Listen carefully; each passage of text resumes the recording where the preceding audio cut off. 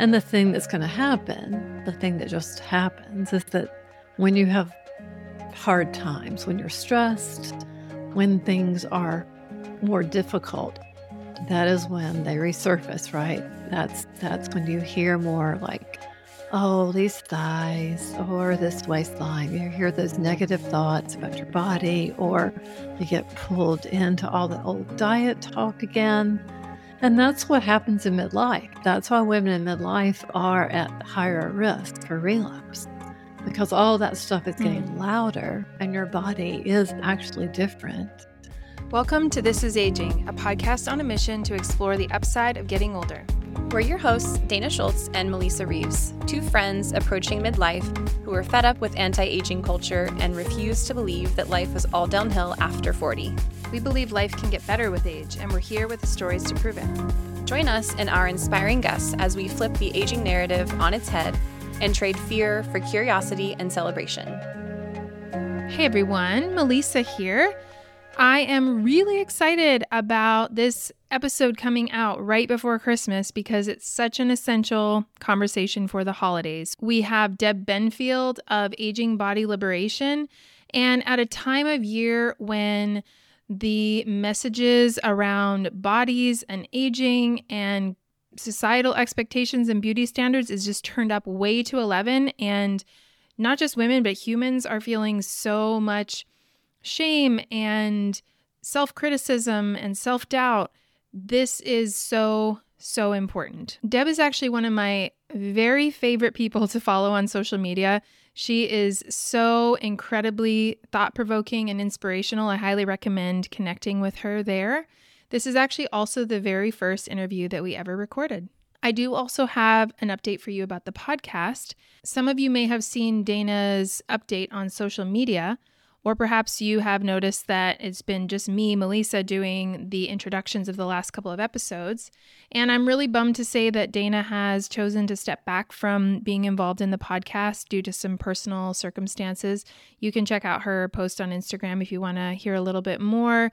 I'm sending her so much love in this time of life that, like for so many of us in midlife, is full of transition and uncertainty. It has been such a eye-opening, deeply rewarding, and super fun project to work on with Dana. I will be continuing to produce the show and interview amazing guests.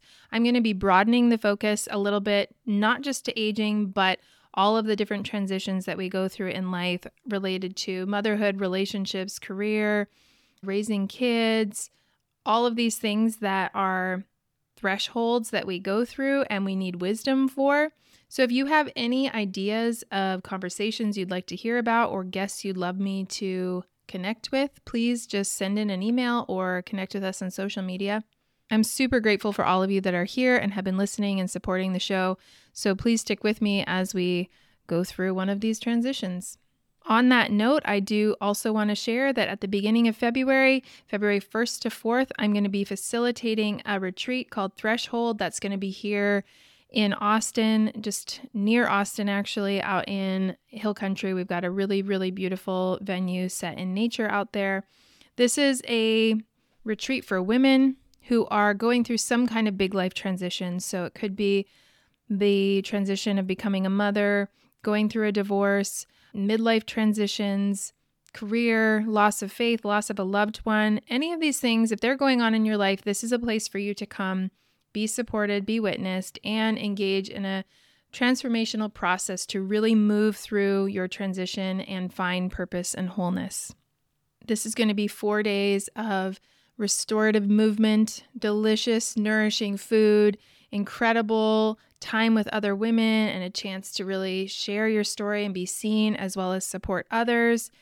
We've got an amazing venue out in Hill Country with beautiful views, walking trails, a hot tub and a heated pool, fire pits and all the cozy little nooks. And I'm offering an early bird special until the end of the year. So December 31st, it's $300 off the total price. So that brings the price to $1,200 to $1,400 depending on your accommodation choice. So you can check it out at my website, melissareeves.com. That's 2 L's and 1 S. Or, of course, I'll share a link in the show notes, and you can also find us on social media, and it'll be shared there. I would love to have you join me. Facilitating retreats is my absolute favorite thing to do. Bringing people together in person to have a flesh and blood experience, an encounter with themselves, with each other, is truly, I believe, one of the most healing things and so needed, especially in our time. Okay, let's get into our episode. Hello, everyone, and welcome to today's episode of This is Aging. We have a very special guest with us today that we're excited to learn from and share her wisdom. Deb is an expert in the field of body liberation and pro-aging.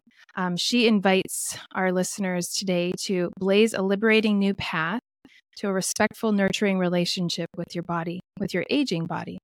She has helped hundreds of women heal their relationship with food, eating, and their bodies in her more than 35-year career as a registered dietitian and nutritionist and a registered yoga teacher, specializing in preventing and treating disordered eating. Now in her 60s, she focuses her research, passion, training, and clinical expertise in the intersection of pro-aging and body liberation. Welcome, Deb. We're so excited to have you. Yeah, I'm excited to talk to you. Deb, can you start just a little by telling us a little bit about how you got to this point in your career and what led you specifically to the intersection of pro-aging and body liberation?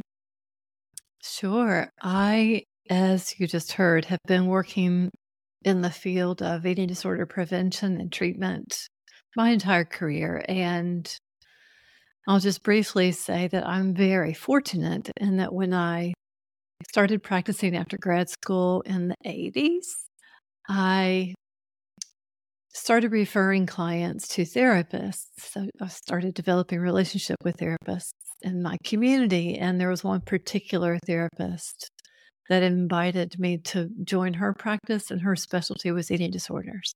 So I got a very quick introduction to this work and supervision in that field from the get-go.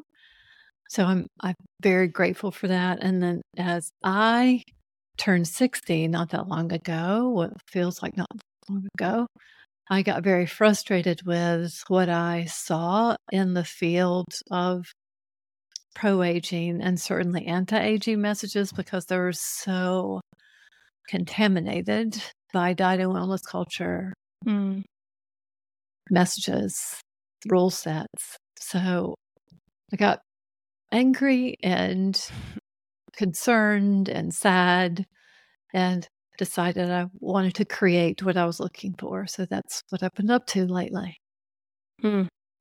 That's a very interesting juxtaposition between the language of pro-aging and anti-aging, because it feels like even a lot of times when the term pro-aging is used, it's just a slightly modified version of anti-aging. Yes. Yeah. What have you noticed in how people actually speak about it?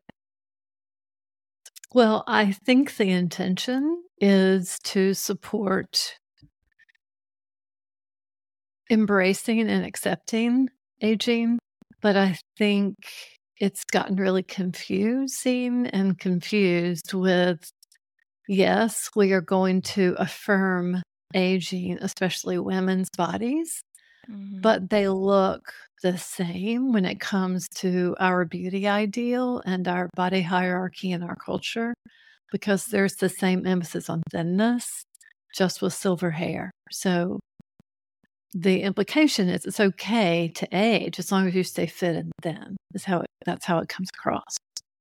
Right, like the saying of, "Oh, well, she looks great for her age," or even I've done that myself. I've idealized myself at 70, and I'm the woman in the yoga class still got it, you know. But I don't know what my experience is going to be, and I hope I accept that ride with grace. But do you have any wisdom to share on your own journey toward, I mean, as you call it, body liberation, which maybe you could speak a little bit about how you define that? Because of, all of my work with trying to encourage women to be comfortable in the bodies that they're in, because it's already kind of where my head and heart live, I think aging is just another piece of that journey in a very oppressive culture. We're just living with so much pressure to look a certain way and contain our bodies and control our bodies. And I think we don't even realize it. It's just coming at us all the time, especially in the images that we're exposed to. So our bodies have their own trajectory. There's a force of nature at play, especially in a woman's body with puberty, and then if you choose to bear children, and then in midlife and menopause. These are all times that your body actually is shifting and changing. And the fact that there's this pressure that we're receiving from our culture to contain that, to control that, therein lies, the opportunity for us to step back and look at our choice there. There's an opportunity and there's potential for great struggle. Yeah, it feels really powerful to me. The thing that comes to mind in hearing that is, the saying or the mantra of "I trust my body." If my body has its own trajectory and I trust my body to lead me there, why does it sometimes feel like when I say that, my mind or perhaps my ego goes to, well, that's letting myself go. Yeah. I'm sure that's just a toxic, reinforced response to that. And I'm wondering if you could speak a little bit to why maybe I and probably other people feel that way. Happily.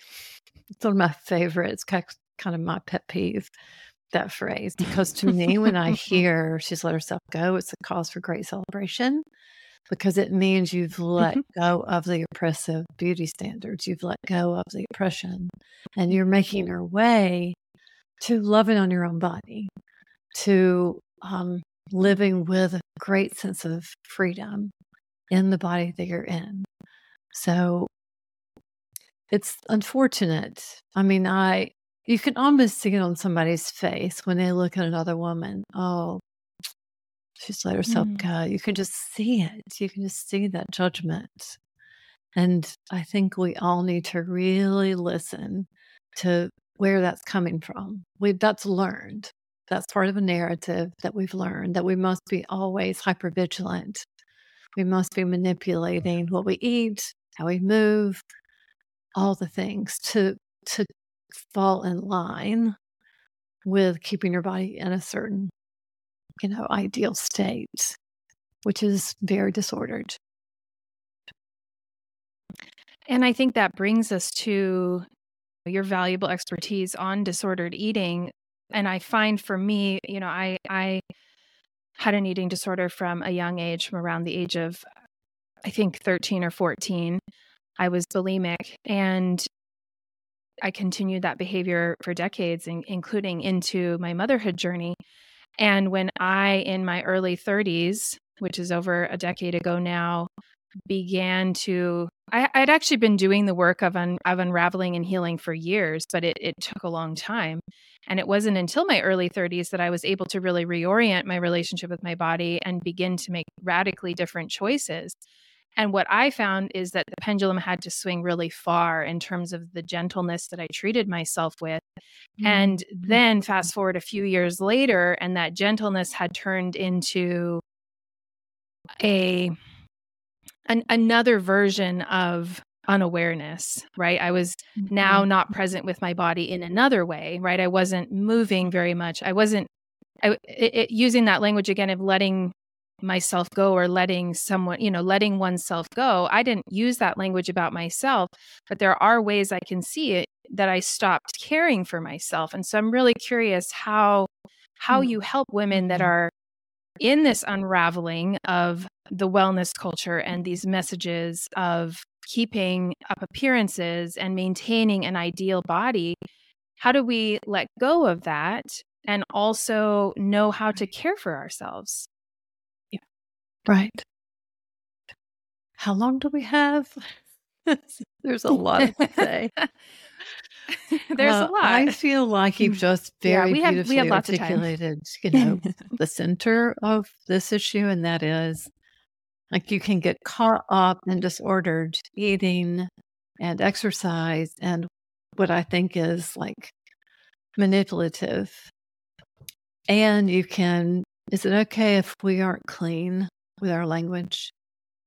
This probably won't be a clean podcast. You could go to this fuck it place, which is where I think people go. And that's kind of what I heard when you said pendulum swing, where you're just completely like are not being intentional. So that doesn't feel good either.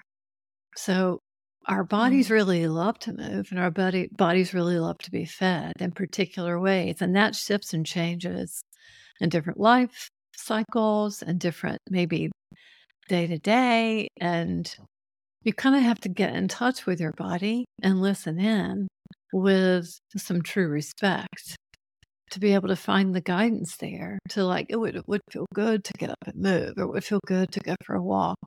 It would feel good to have something crunchy and fresh. It would be good to have something creamy and warm. I mean, that is available to us when we get out of all the head stuff, when we get out of trying to get it right or the resistance. Because when you go through an eating disorder or when you have chronic deprivation and restriction in your life, you literally have this one disconnect. There's a true disconnect, that connection that you were likely born with that told you when to eat and when to stop, that told you when you wanted to go play, gets fractured when you get all in diet culture and following the rules. So to heal that fracture is one big important thing. And that takes time, and it takes strategy that's very much like if you're going to heal a relationship where there was a fracture. What you do when you approach that repair work is to really cultivate attention, really attending to that person, really trying to listen with some passion and compassion to that person. The same thing goes with your body, to really try to attend to your own self, your own body messages, and to have some passionate listening there. So it requires some practice, some mindful practice. And over time, really developing some even consent asking, like, maybe I don't feel like exercising today. Maybe I feel like today's a good rest day. I mean, almost like consent conversation with your body. And then there's trust in small steps, very small steps, no grand gestures, just like in a relationship. Small steps over time create repair and trust. So that's kind of the process. So there's understandably a resistance. This is hard work. It's not that easy. There are no boxes to check. You really have to tune into yourself. You really have to give yourself your own attention. And there's resistance to all of it along the way because it was so hard when you were over exercising and dieting. It was so uncomfortable there. It's kind of reparative to at first do that fucking thing where you're just like, okay, I'm just going to let myself be for a while and then slowly approach this process of healing. That's the way I think about it. Yeah, it takes time. That's really powerful. It does take time. For me, decades, and even going about these conversations is part of the healing. It's continuing. I find that, what you said about just listening, it takes so much attentiveness, and the attentiveness can feel exhausting. And perhaps you can speak to that, because I don't think I've gotten yet to a point where the attentiveness doesn't feel exhausting. Yeah, it's hard enough to quiet your own mind and I like to think of it like the choppy surface of the ocean and how that's kind of my mind. But when I kind of go down deep into my heart and my gut, I kind of get down below the surface where it's really quiet. And that's where I hear my own intuitive being, and just getting there, like convincing my mind to calm down enough to get down there is one feat. And then listening and really honoring what is what I hear there and what I sense. But then once I come back up to the surface, so to speak, and I re-enter into the real world, I'm like facing a barrage of counter messages about, I mean, I don't know that many people that have a truly healthy, balanced relationship with food in my life, which is really hard. Like eating disorders are just so pervasive, I feel. I don't think that people don't have a lot of good awareness around what a healthy relationship around, diet and taking care of yourself really looks like outside of diet culture. Right. It's so normalized. What I think is disordered is now so normalized that it is very hard to find support, to find community and a sense of belonging with others who are also trying to do this healing work. Yeah. And I love what you said about all the effort to quiet and get to your inner truths in little ways and big ways. And that's effortful. And then to kind of set some real boundaries with all of the noise from the culture, because you can set some boundaries. You can unfollow accounts. You can turn things off. You can speak up in relationships where, like, I'm not doing the body shaming talk. I'm not doing that anymore. You have to really kind of, what I think is like, this is new growth. If you are a gardener, you can see that there's like a fresh shoot that's all tender and green, and you want to like really protect that fresh new growth sometimes by putting a netting up or like no birds can come and get the fruit. I mean, you really do have to protect this new place in your life that you're cultivating very slowly and with your own love and care. Yeah, just I'm sure readers are wondering, like, well, do I have a healthy relationship with food? I think I do. And even recently myself, I thought, no, I'm actually at the best place I've ever been. But when I really looked back, like, oh, only recently, not too far ago, I actually was in another disordered pattern. And I'm curious if you could spell out the differences between, what is the difference between an eating disorder and someone who's just eating healthy? Yeah. Wow. You guys are asking such great questions. To me, the word normal is I don't even know a good word to use other than something that feels like innate, something that feels connected. And we'll use the word normal for lack of a better word. It's messy. It's different days. It's trying to listen to what your body is interested in, but sometimes that's too much to ask. Sometimes you can't access that. Sometimes you're too busy or you just don't have the food you really love on hand. So there's a little bit of privilege in that, isn't there? You may not be able to actually do that. But overall, trying to honor what your body is letting you know when it comes to hunger and satisfaction, to try to give yourself permission to eat the food that is truly satisfying. And then, like, sometimes just because you want to, like, it's okay to eat for emotional reasons. I know that that's really stepping on a whole nother area, but it's normal human behavior to eat sometimes for emotion. Not all the time. Hopefully there are other ways that you can regulate your emotions and your nervous system, but that is normal to do that sometimes.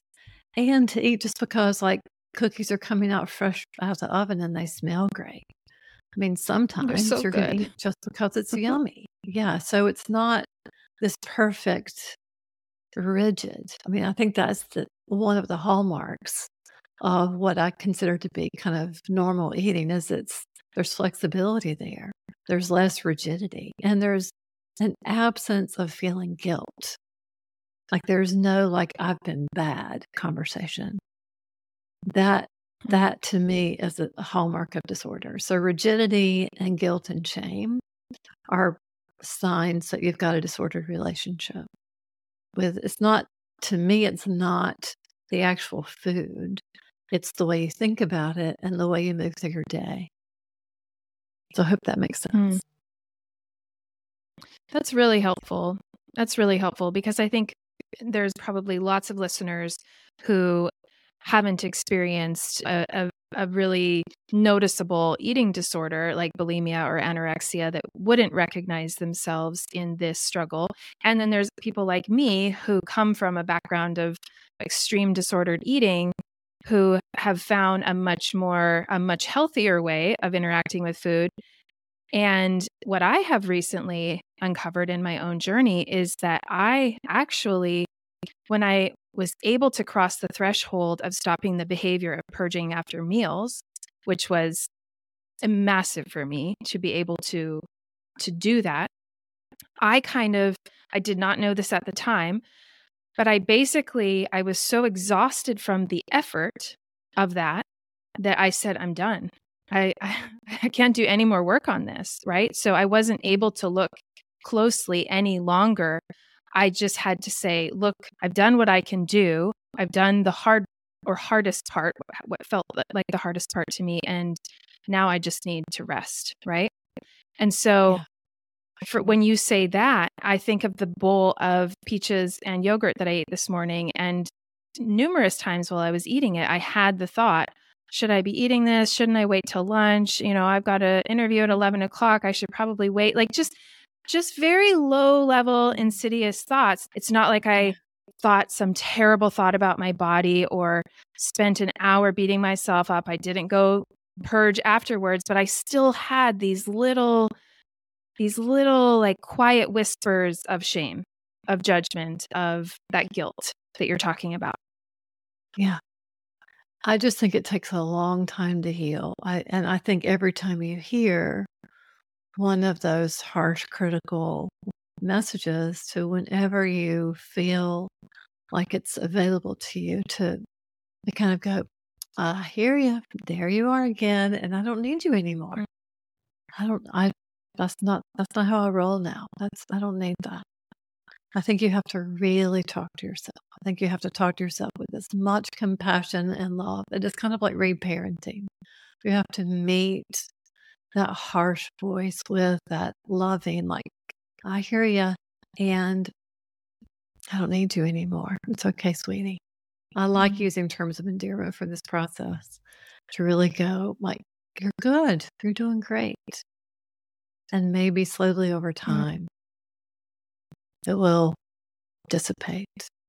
And the thing that's going to happen, the thing that just happens, is that when you have hard times, when you're stressed, when things are more difficult, that is when they resurface, right? That's when you hear more like, oh, these thighs or this waistline. You hear those negative thoughts about your body, or you get pulled into all the old diet talk again.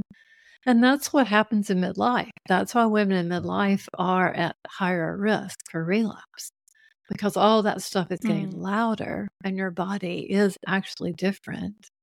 So you feel yourself being pulled back into those old patterns.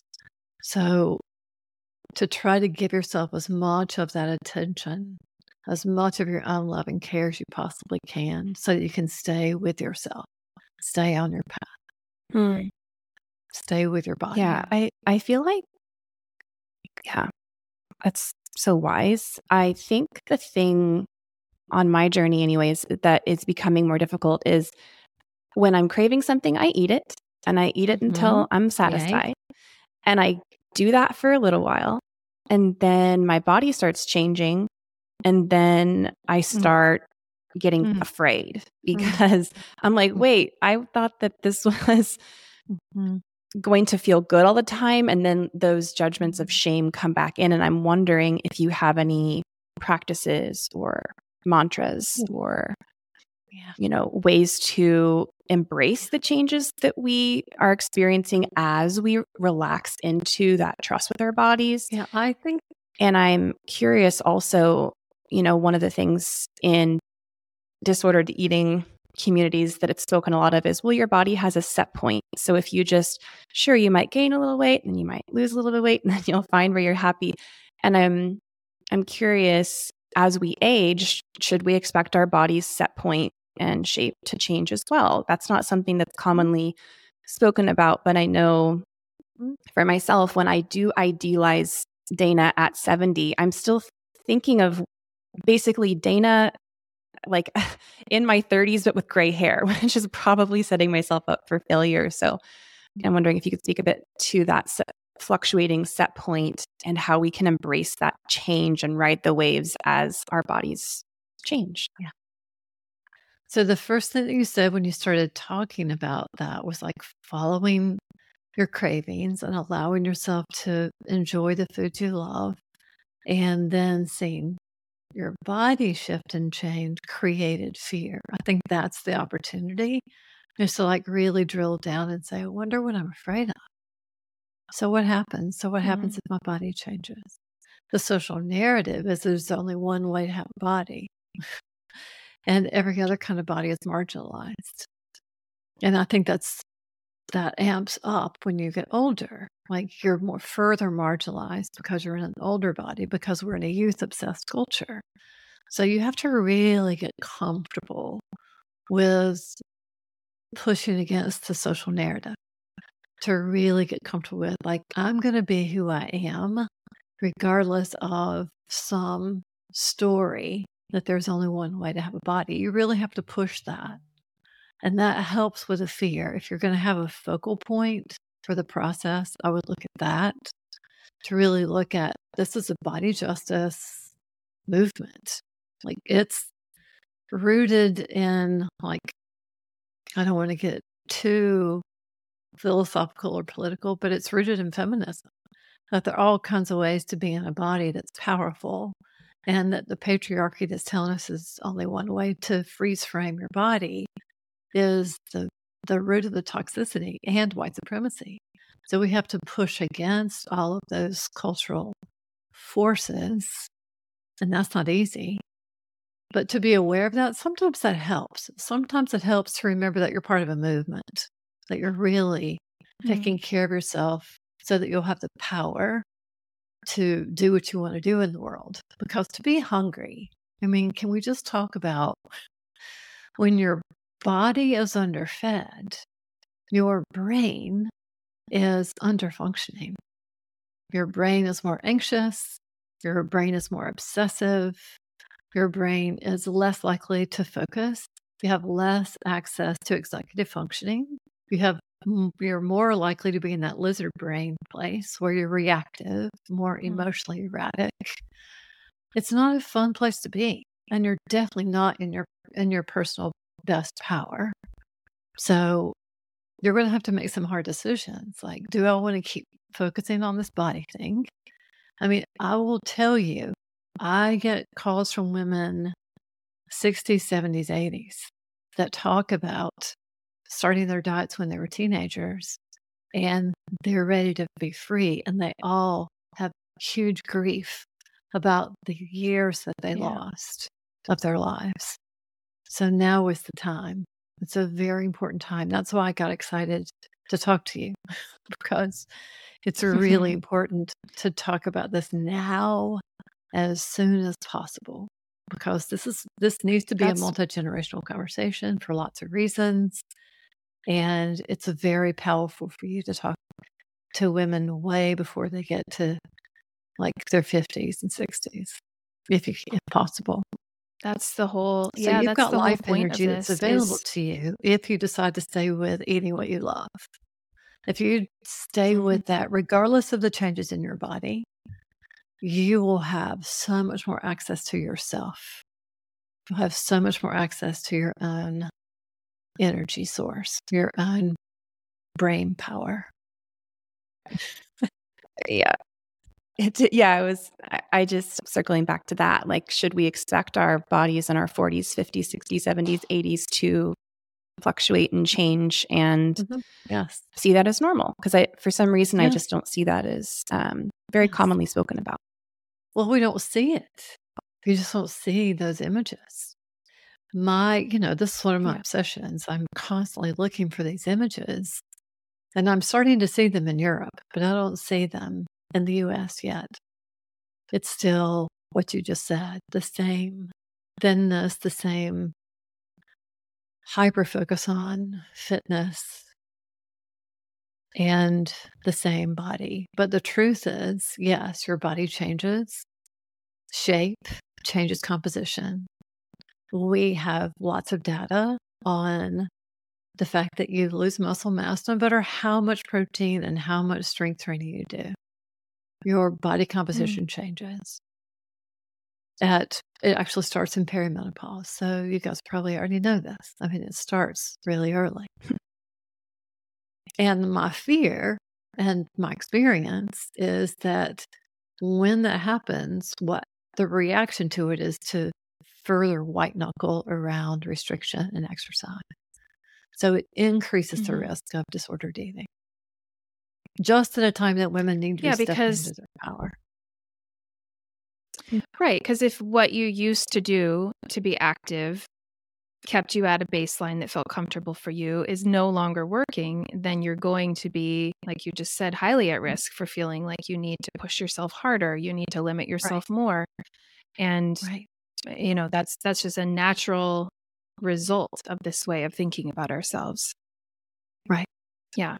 You had spoken somewhere, maybe it was on Instagram, about your thoughts about the Martha Stewart image on the cover of Sports Illustrated, and just kind of harking back to what we already talked about the idealization of, yes, you're older and you're gray, but you're still thin and you're still white, and you know, whatever those ideal images may be. Can you speak a little bit to that, to what we see in mainstream culture and in the media? Yeah, again, so much pressure. You know, I want women to feel like they can age the way they want to age. I believe in body autonomy. And I also want women to be awake to the oppressive stories that they've lived with for so long. I mean, I have been writing about this lately, and I've been thinking about all of the ads. You probably don't know the Special K ad. I hope you don't. But my generation was exposed to this ad by Special K that said, if you can pinch an inch, and it would show like this person pinching their waist. If you can pinch an inch, you need to be doing a Special K diet. And of course, we all immediately pinch, right? It's everybody has an inch to pinch at least. And so it's just so common for women to feel like they must do all that they possibly can to control their bodies. So if you are, I mean, Martha Stewart, I don't know, 80, 81, you know, she has been exposed to diet culture a very long time. And she also, you know, is in a prominent position. So her appearance, you know, she's getting a lot of attention and pressure around that. So nothing personal. And again, I believe in body autonomy. I just think women need to be aware of all of the pressure that they're facing. And my hope is that by the time you get to 60s, 70s, 80s, the story is a very different story. That's why I've been talking about it, because I'm hopeful that there's potential for change. Yeah, that just kind of led me to this thought I saw on your Instagram page recently, Deb, that you were speaking about, that one of the main messages you feel passionate about communicating to women in midlife, but also I would assume women of all ages, is that life, you know, during and after perimenopause and menopause, life gets better and easier. And that you yourself in your 60s presently feel the best you've ever felt in your whole life. And I want to hear about that, because really I don't see any messaging or, you know, advertising around that. And I feel that largely the vibe and messaging around aging and postmenopause is it's all downhill and buckle up and here it comes and your life's over. And so I'd love if you could just inject, you know, some joy and a counter narrative to that, and give, you know, women at our stage in life something to look forward to. Yeah, I first want to own all the privilege that I have, because I am still able-bodied and I have thin privilege, white privilege, so many privileges. And I'm just probably lucky genetically. because I do. I literally feel great. I don't want to say too much about that because it feels like I'm speaking from so much privilege that it's problematic. But I do think we need to hear more about, yes, perimenopause and menopause weren't fun. There was a lot to navigate, but on the other side, I truly believe there's a lot of opportunity. I truly believe that hot flashes are like burning off the layers of oppression and that actually you're getting to your core self. I also believe that our girlhood selves are our authentic selves. And when we were girls, we were just, pretty oblivious to the gaze of others, I guess if we were lucky, like not trying to please and to make sure everybody thought we were, I don't know, sexy, interesting, attractive. And of course, at puberty, all of that changes and you get really caught up in pleasing the external gaze. So there's a magic that happens that could happen at menopause where you no longer worry so much. I think there are fewer folks available for caring about what others see. So you get access to your girlhood self again. And that feels really good to me. That feels like there's a lot of power there. And I know that also is a privilege because not all childhood experiences were, pleasant. So there are layers of privilege in the story. But I do believe that there is potential for feeling really good as you age. And we need to talk so much more about it. There's so much fear mongering and there's so much to sell you, right? Out of fear. That's what fear mongering does, is it sells products and programs. Yeah. If you do this workout, absolutely. if you buy these supplements, and if you follow this plan, you'll feel better. Yeah. We've heard this from other women too. And I remember hearing from one particularly that as she approached around the same age as you, that she might be getting less attention, quote unquote, from men or from society, but that it actually frees her up to know that when she really has a connection with someone, that it's not about her appearance or if she's sexy enough or attractive or interesting enough. She can trust that connection is just what it is. And that was really inspiring to me to think about, because there's so much, even at the stage of life that I'm in as a mother and in my 40s, beginning to feel invisible and like I'm no longer getting the attention that I might have gotten when I was younger, and still wanting that, still wishing that was more available to me. And it's so encouraging to imagine that can be one of the things that I let go, right? Is the intensity of that need for attention or for validation in that way from society.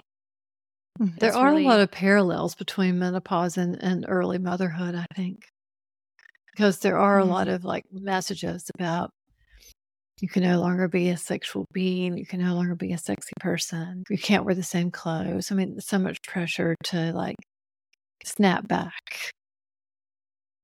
And there are a lot of parallels between the two. Yeah. For sure. Yeah, all of these different life stages that we go through, not just as women, but especially as women. And I love the conceptual progression of going from maiden, which I love your description of our girlhood selves being our truest, our most authentic selves. And then we go through motherhood or through that, middle lifetime, and then into the crone, the elder, right? The wise woman. And so I'd love to hear your thoughts on that, because one of the things we really want to emphasize on this show is what we gain as we get older. There's so much that we focus on around what we lose. And even in this conversation, we're talking about some of the struggles that come with being in a female body and feeling all of this pressure from culture. But what do we really gain as we get older? I mean, we're experiencing it right now, sitting with you. We're experiencing the wisdom and the vitality of the life that you have lived.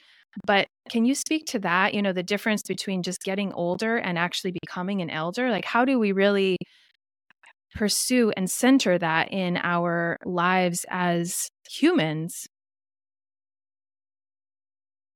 I mean, you've already enumerated so many of the most important for me so far, that what I cherish about being, if you look at all of the writing about elderhood and aging, I'm considered a young old.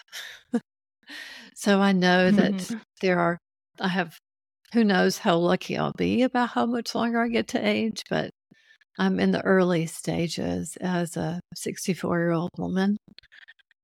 But I feel strongly that I have less distraction around like what I consider to be my juice, what my plumb line is with my truest self. I don't have to work as hard to get to it because I don't have as many distractions.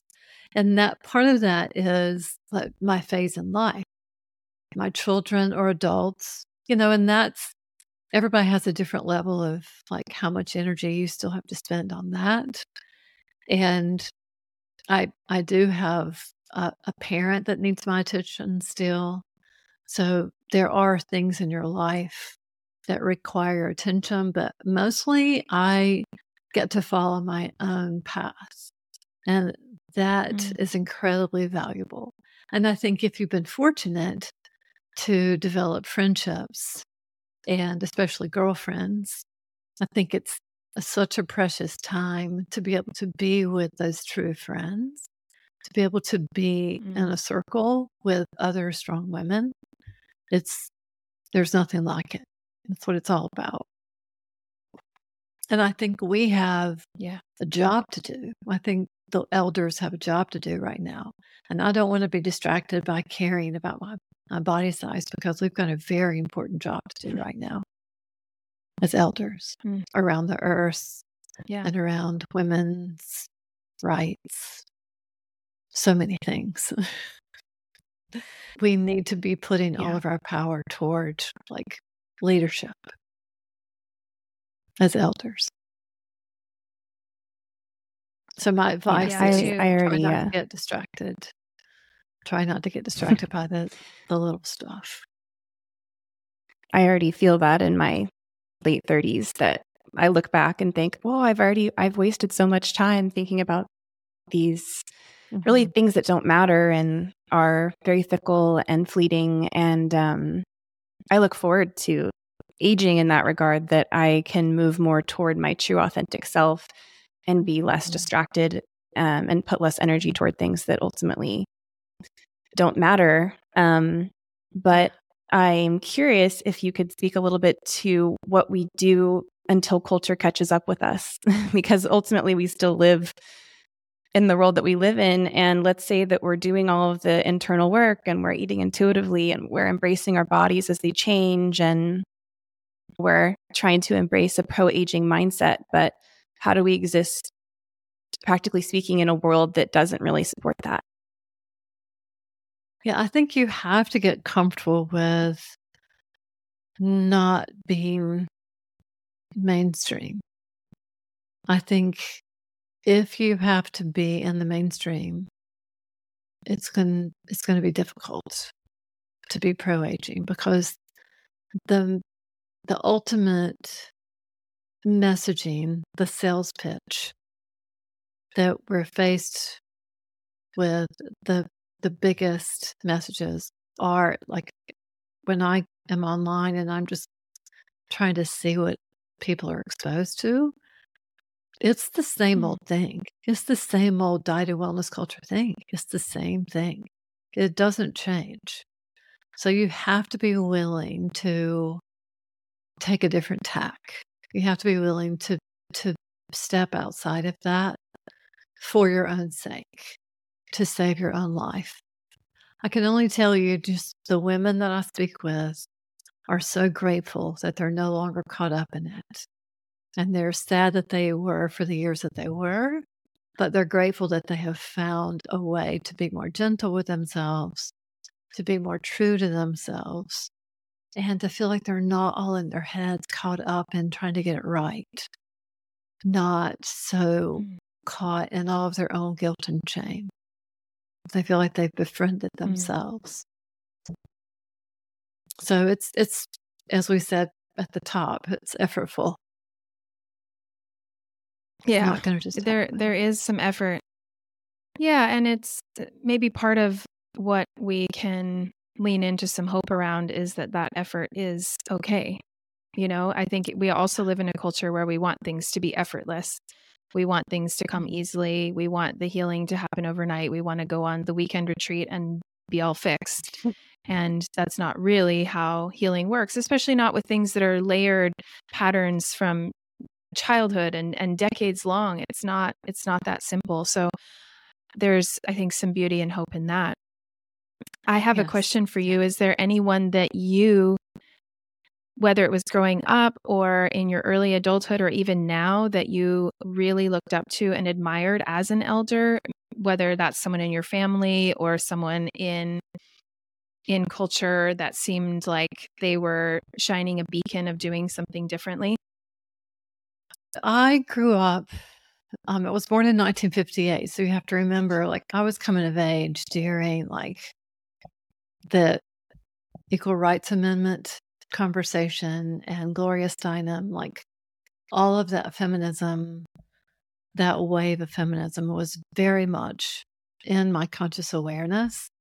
And I don't think there were that many women with different kinds of bodies doing that work. So when I started doing my work, I said it feels like we've left the body out. It feels like we've left the body out of this conversation. And my hope is that that's a kind of what we're doing now with aging and body liberation coming together.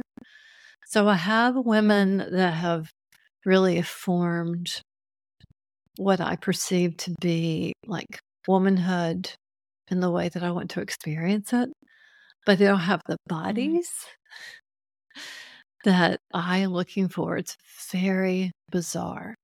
I still love Jane Fonda of all the voices out there. Yeah.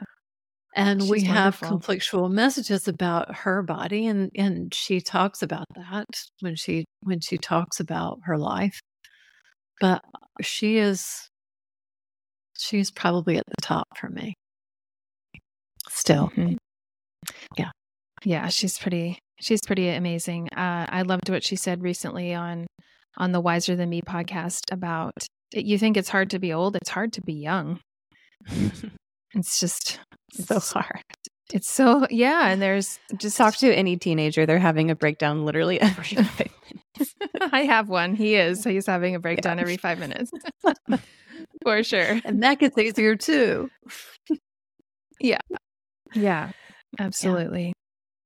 Yeah. Deb, what do you feel like is at stake in this pro-aging movement that Melissa and I feel is kind of bubbling to the surface? We're seeing a lot of people embracing themselves at various stages of life, the changes that come with that. It feels so hopeful. It feels beautiful. What's at stake, culturally speaking, for this movement if we don't lean into this embracing of what is, which I personally just perceive as its reality? We are, like, newsflash, we're all aging. We know where it's headed.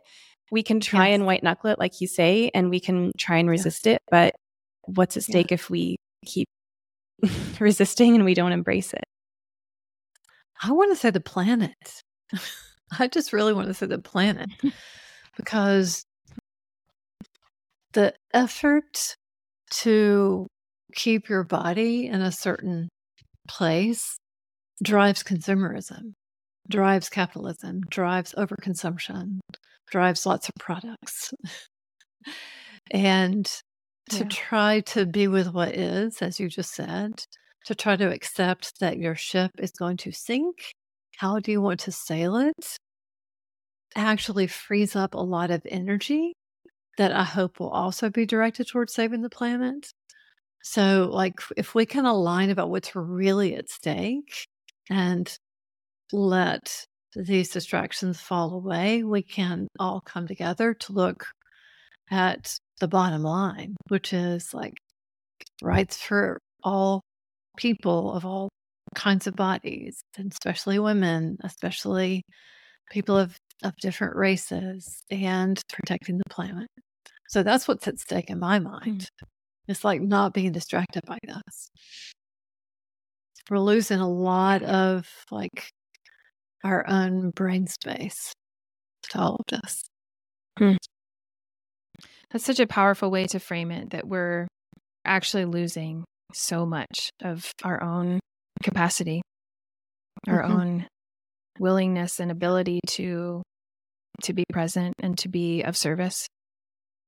Yeah, exactly. Yeah.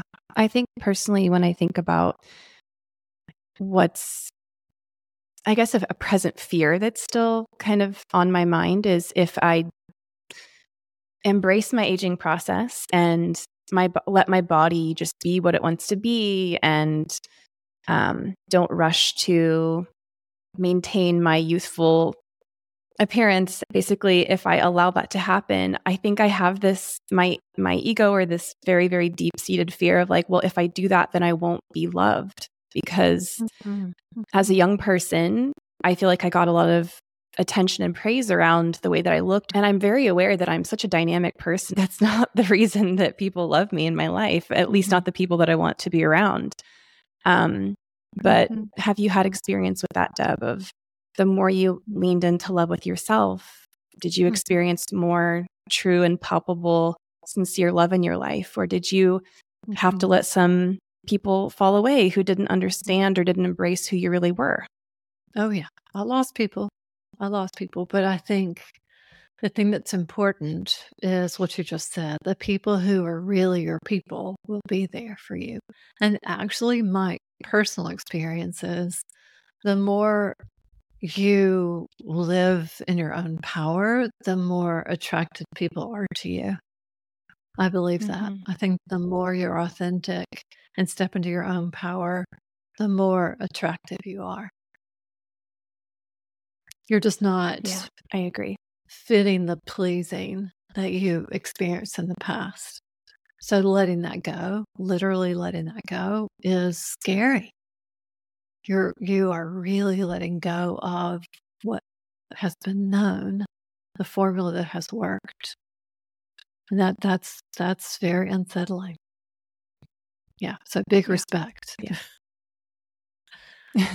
And I'm very aware too of how, just like you've been speaking to it, when we focus so much of our attention on resisting aging or hypermanaging our appearance to get quote unquote love and affection, it's a huge distraction from not only very, very important issues in the world, including the world, but also it diminishes our attention and span of focus and energy toward other parts of ourselves that are so worth nourishing and enriching. And, you know, if we focus so much on that, we miss out on different layers of ourselves that we didn't even know were there because we're just so distracted. Has that been your experience as you've gotten older, that you've been able to focus more attention on things that are just more important to you? Absolutely, 100%. I feel that very strongly. Yeah. And sometimes that means a smaller circle, right? It means, depending on how much passion you have about a particular, I have a lot of passion about a particular, what I think is a mission. So that really does narrow my circle. And then I have, the people that I love that are at the center.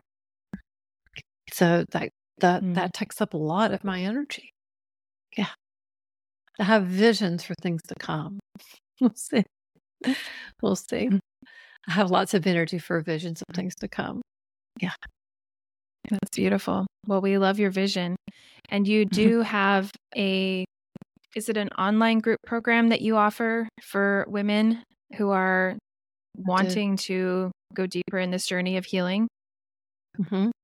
I have a small group coaching Will you tell us program about that? that I offer like 4 times a year. And I also have an invitation-only membership of people who have been through that program. So people who have already done a certain level of work then can have a sense of belonging with others. And I do one-on-one coaching to both. So, what do you know the group program that you offer? Can you just tell us a little bit more of the format of that, and we can share more information with our guests when this episode goes live? Sure. It's an 8-week small group, and we go through a curriculum that initially it's about dismantling diet and wellness culture myths and internalized ageism, and then about rebuilding and repairing the relationship with your body and orienting toward true care for yourself. I'm a dietitian, so of course there's some conversation around how you nourish yourself for vitality and aging the way you want to age, and also regulating your nervous system, how you can really reframe movement to feel playful instead of like a pushy have to in your life. And the thing that I feel strongly about is that we can talk about these principles forever, but until you really apply with like daily practices, you don't experience true change.